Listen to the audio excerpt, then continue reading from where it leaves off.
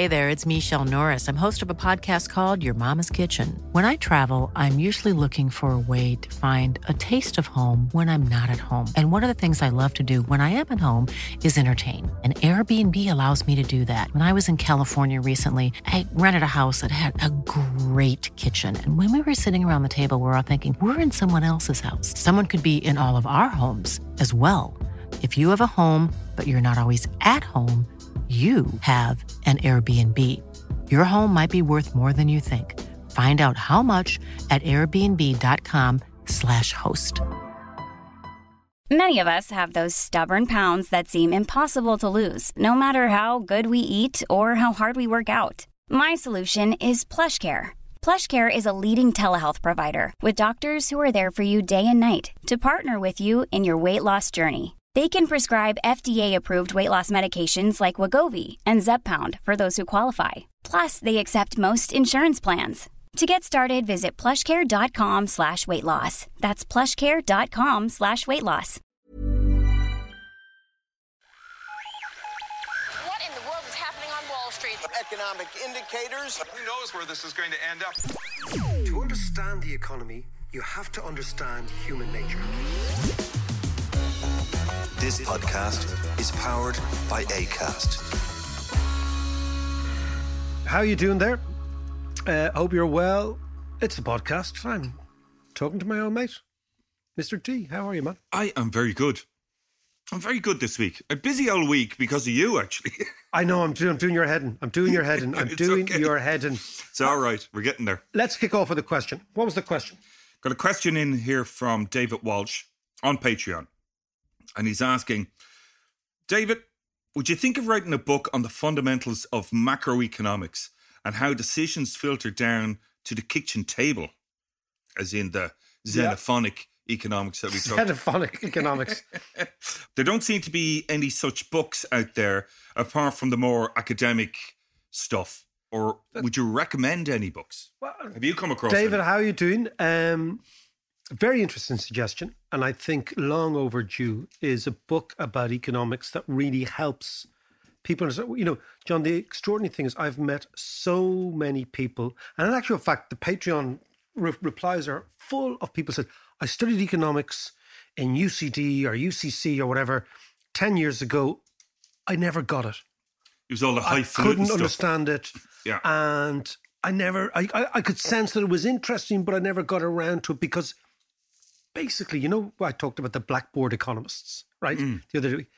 A lot of people who teach economics, I don't think understand it, right? And I really mean this. A lot of people will say...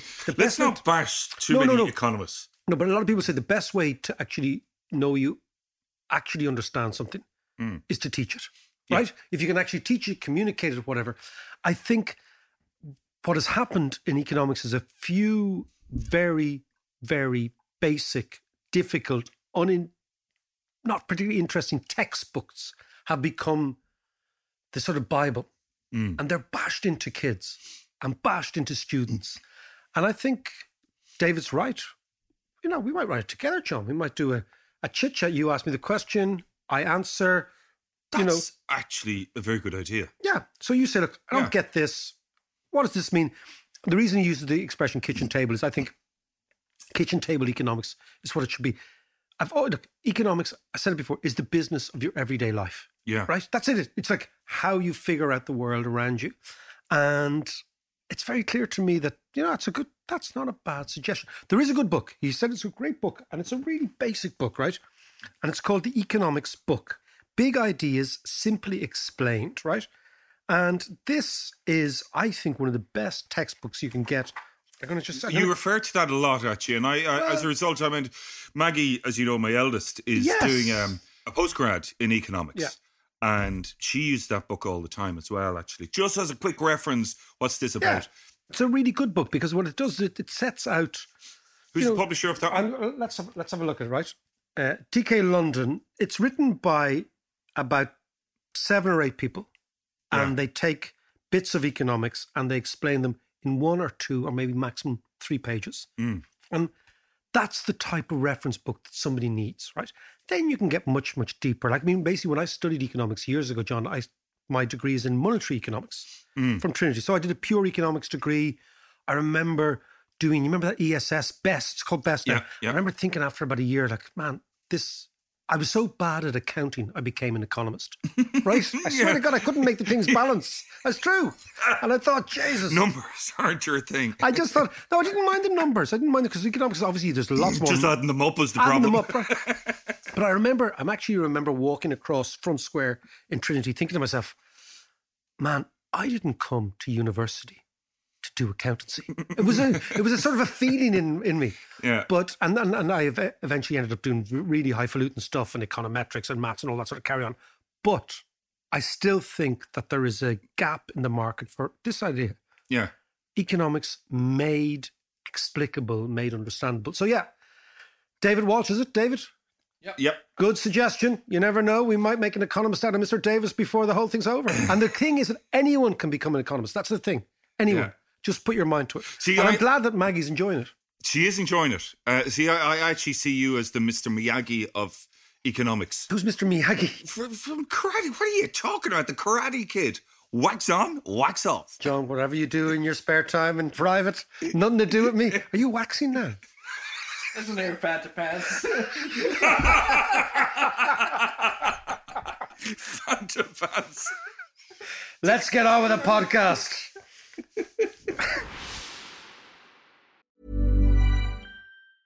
Hey, it's Ryan Reynolds, and I'm here with Keith, co-star of my upcoming film, If, only in theaters May 17th. Do you want to tell people the big news? All right, I'll do it. Sign up now and you'll get unlimited for $15 a month and 6 months of Paramount Plus Essential Plan on us. MintMobile.com/switch. Upfront payment of $45 equivalent to $15 per month. Unlimited over 40 gigabytes per month. Face lower speeds. Videos at 480p. Active Mint customers by 531.24 get 6 months of Paramount Plus Essential Plan. Auto renews after 6 months. Offer ends May 31st, 2024. Separate Paramount Plus registration required. Terms and conditions apply if rated PG. Many of us have those stubborn pounds that seem impossible to lose, no matter how good we eat or how hard we work out. My solution is PlushCare. PlushCare is a leading telehealth provider with doctors who are there for you day and night to partner with you in your weight loss journey. They can prescribe FDA-approved weight loss medications like Wegovy and Zepbound for those who qualify. Plus, they accept most insurance plans. To get started, visit plushcare.com/weight loss. That's plushcare.com/weight loss. Here's a cool fact. A crocodile can't stick out its tongue. Another cool fact, you can get short-term health insurance for a month or just under a year in some states. United Healthcare short-term insurance plans are designed for people who are between jobs, coming off their parents' plan, or turning a side hustle into a full-time gig. Underwritten by Golden Rule Insurance Company, they offer flexible, budget-friendly coverage with access to a nationwide network of doctors and hospitals. Get more cool facts about United Healthcare short-term plans at uh1.com. Listen, this week, what I wanted to ask you about is a couple of weeks ago, we did a whole thing on the tech companies. Oh, yeah, the Airbnb, way overvalued. Tesla and all these things. Yeah, all that crazy stuff. But it's interesting. I was reading that Doc Martens are going for an IPO. We got to talk about that. The humble Doc Marten. And in actual fact, interestingly, Biden has been inaugurated in the last 48 hours. One of his big issues is inequality, right? Yeah. How are they going to...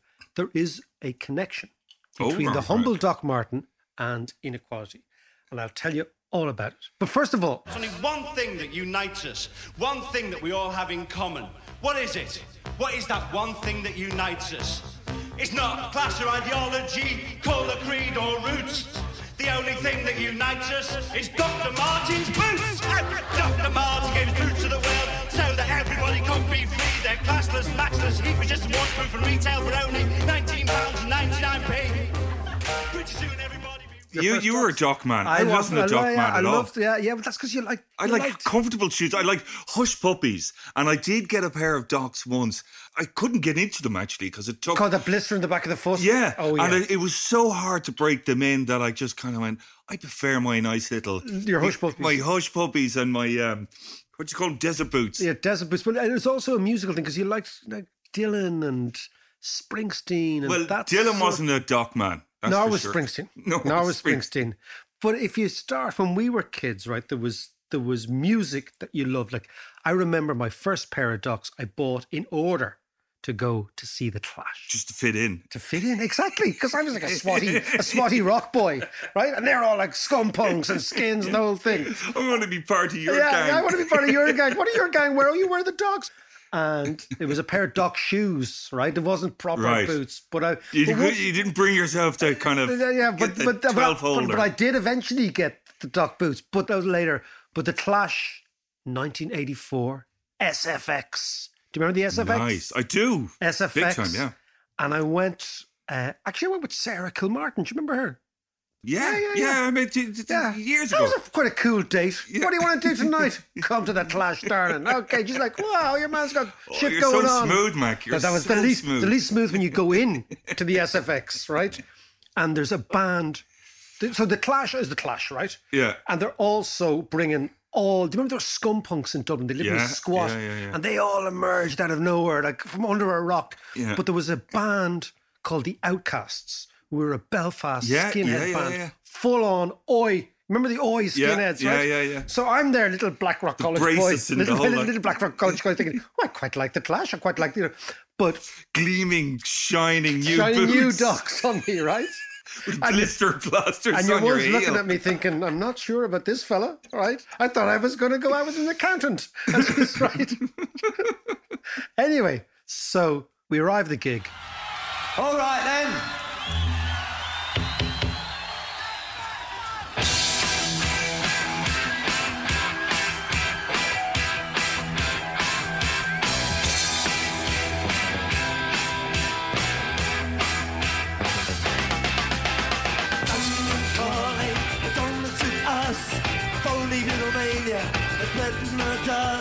And the skinheads are out in force, right? And they're up the front and they're pissing and gobbing and sweating and scrapping. Like, it was one of those gigs that you realise, if I manage to avoid the fella pogoing in front of me, I'm okay. But if he pogos on top of me and I react, I will get killed. Well, you need to push back. That was the thing. You need to stand your ground. So I'm standing there. But of course, it was one of the great... But I did feel protected in my Docs. I was part of the tribe. The steel toe cap ones. No, I know. Come on. Look at me. Look at me. I'm a softie.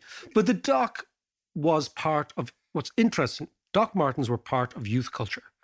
They were... Big time, yeah. And, it was like anarchists, it was anti-establishment, it was anti-capitalist, anti-profit. The whole idea, I mean, all the punks around here, of which there were many, the whole idea was you said, fuck you to the system, right? Yeah. And I did in my little small way. And the more holes you had, because there was the 12, there was the 14 hole and ox 18. blood. Look, there was an 18 hole. There was an 18 hole one, which you want to be very tall. Yeah. If you are very short and you rolled up your jeans and you wore the 18 holes, you look like a midget. Yeah, well, you also needed to get up early in the morning to lace all those up. Those things up, exactly. And so, but remember in the 80s, there were skins, there was mods, there was punks, there was teddy boys, there was goths, there was the nutty boys. Do you remember the nutty boys? I do, Who actually happened to be all from the Noggin. Yeah. I never met a nutty boy who wasn't from the Noggin, right? So true. all these were these subcultures, Do you remember when we were kids? An F-Troop. F-Troop. Yeah. And the Black Catholics, do you remember them? Yes. Yeah. They were they were more of a myth though, weren't they? They were a north side skinhead crowd. Yeah. Okay, you didn't want to mess them. Do you remember the Cabra A boys? Yeah, I do. Yeah. A Cabra outfit of mods who came down to Dunleary and got their arses handed to them by the local hard shows. Yeah. Do you remember that? Yeah. They came down to Dunleary thinking they were going down all to on their Vespas. Bournemouth or something, and it was a quadrophenia for Ireland in 1984. So there I was. Oh my God, this is so good. There I was in my Docs. And you were still listening to Bruce Springsteen. No, I was like, the jam. Get into it, man. Anyway, the interesting That's thing... That's not true, by the way, but anyway. The interesting thing about, John, the Doc Marten, is it used to represent anti-capitalism, right? This week, it is going to be floated on the stock exchange, right? Now, that's the issue. And do you know what's funny about that? Is if you, like the story of the Doc Marten, where it actually came from. Apparently, way back when, there was this German soldier, a guy called Dr. Marten, and he was out skiing, and he had a terrible tumble, and he broke his foot.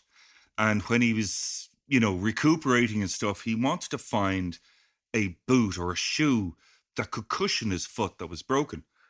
So there was none around. So he invented this with his mate, and his mate was Dr. Funk. Oh, I love it.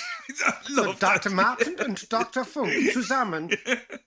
But they created this boot, and it was that sole, the air cushion. That's why I loved it. I loved it. Beep, bop, beep, bop. Yeah, exactly. Your dogs, exactly. Yeah. And it was developed for particularly working women in the German factories and stuff. People standing on their... With the bad arches. Yeah, with like the ourselves. Well, yeah, Jesus, yeah. The plantar fascia. So tell me, so it was set up for women working in factories? Yeah, and they're one of their first... I was doing a little bit of reading about this, but one of their first ad campaigns in Germany was directed at women in the garden. They're great for gardening, these boots. Hold on, you're exploding the myth of the anti-establishment doc. But it wasn't until later on that when they bought by the Griggs company or something you're right, like that. An English company called Griggs. And they just made it as a working boot. And, it was just every factory worker, every miner, and whatever. Coppers used to wear Coppers, yeah. So then it became skinheads. So skinheads and coppers used to wear docks. And it was, you were a Who fan. Pete Townsend was apparently the man who actually saw a pair of docks and said, I'm going to wear them on stage. That's right. Yeah. And the Who started them, and then the mods thought, the skin mods, remember there was difference with skin mods? Yeah. They started wearing them. And then they took off. So by the time we were knocking around in the mid-80s, the dock was a thing. Right? Oh, big time, yeah. Big thing.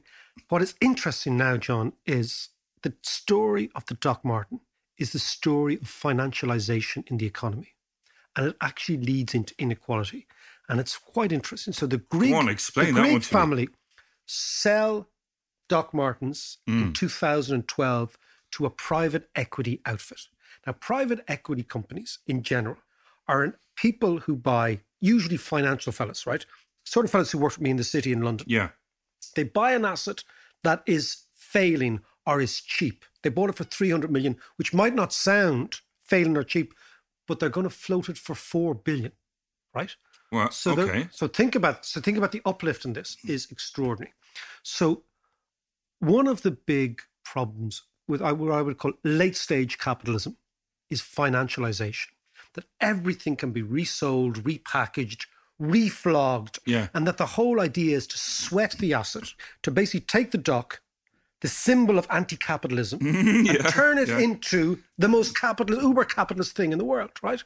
So what they're doing is they moved production offshore in about 10 years ago to Thailand and China. Right. So from the UK. Yeah. So suddenly they're squeezing costs, right? And what they're going to do now is float it this week on the market. But it strikes me, and this is the story, that something that was the symbol, and still is for kids, of anti-establishment thinking has become the most establishment idea in the world and is going to make a fortune. Now, it's interesting you talked about Dr. Marten himself. And Dr. Funk. And Dr. Funk, right? But Dr. Marten was part of what I would call the worker boss in Germany. So in the 50s and 60s, the Germans produced all sorts of new products, incredibly inventive and incredibly entrepreneurial people after the Second World War. But all those bosses were close to their workers, right? They made the product, they loved the product, they figured it out.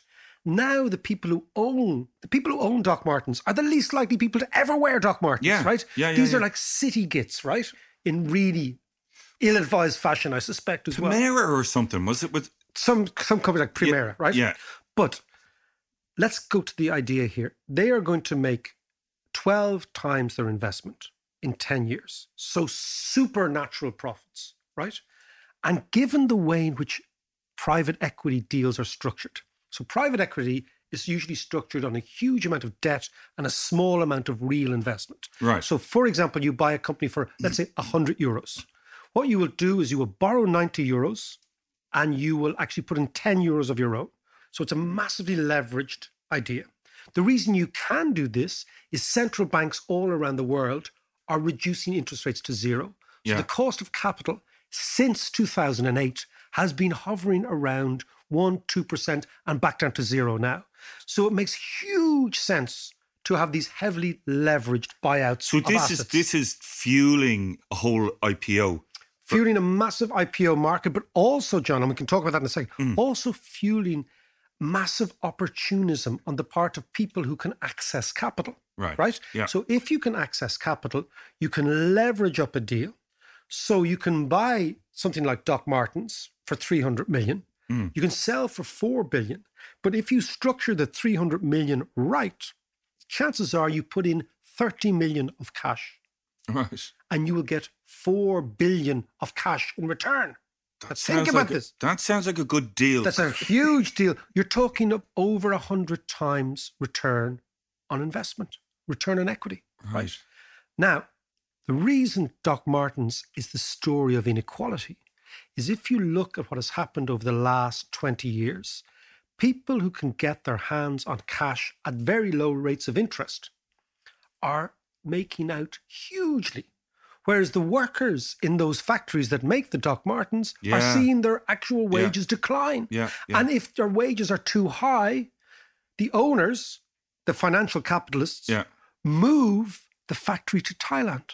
So at every iteration, the people who actually make the things are getting less, and the people who own the things are getting more. And it's all fueled by the policy since 2008 of reducing interest rates to try and refloat the economy. Right. So the reason you reduce interest rates to refloat the economy is, you remember trickle-down economics, Mrs. Thatcher? Yeah, and Reagan, yeah. But actually wearing Docs in the 80s meant you were, that was a sign that you were anti-Thatcher. Right, right? Yeah, okay. Of course. Yeah, so think about this, right?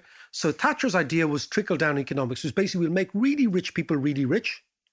We will coax them to spend because they're really rich. Yeah. And then that will trickle down to the plebs at the bottom, and the plebs at the bottom will get a few crumbs off the table. Yeah. That was the economic model. Yeah. That's exactly the economic model now, which is what Joe Biden has to try and turn around. Because by financialization, it means those with capital become incredibly rich, but those who depend on wages from their income, so there's two types of income you can have. Yeah. You can have income from capital, which is rents, dividends, all this sort of stuff, capital gain, right?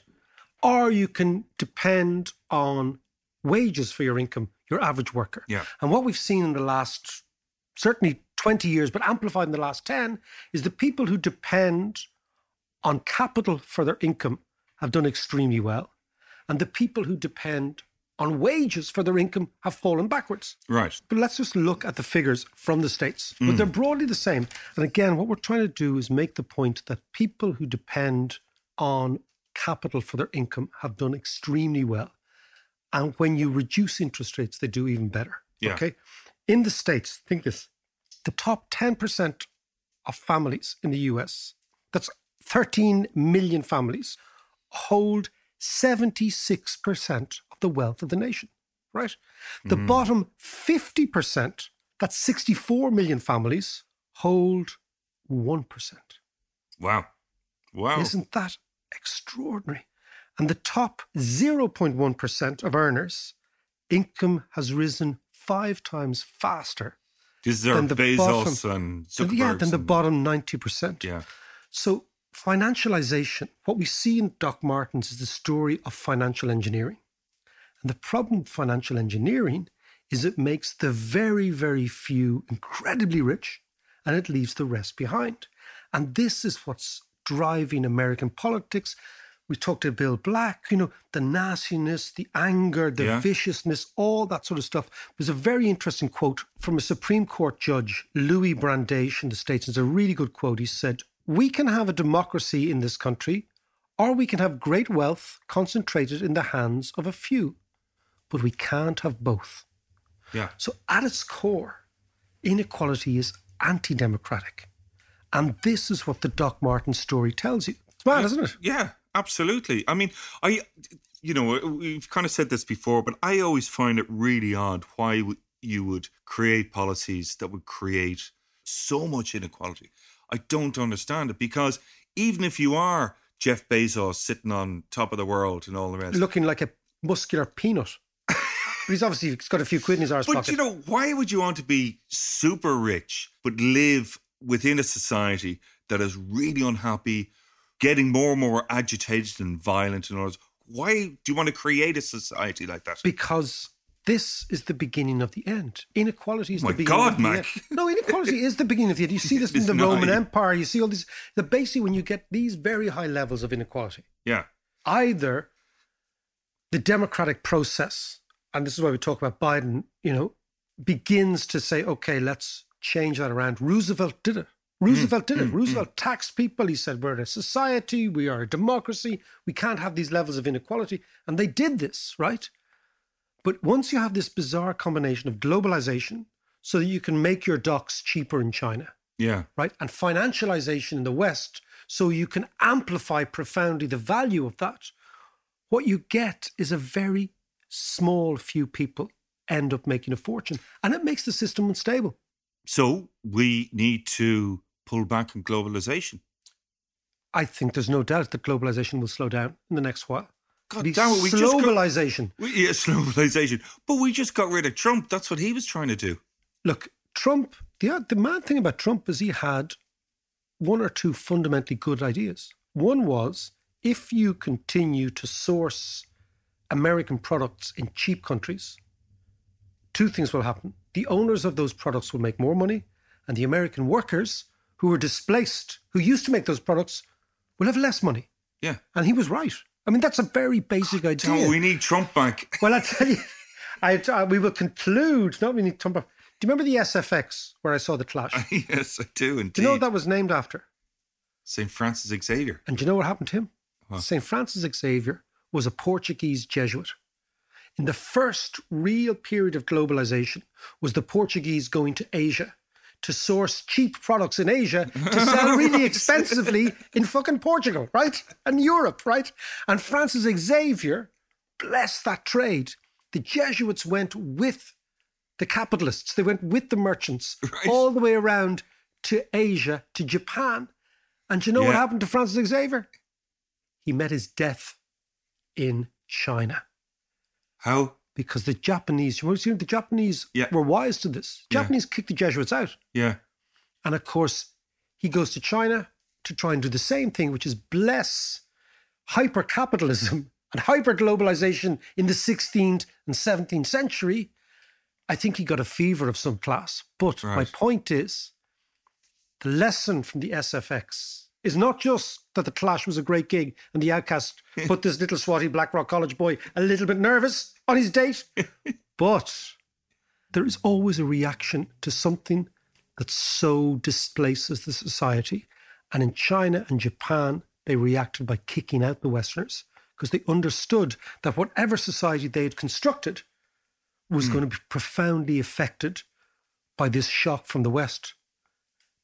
Not unlike what's going on in politics these days.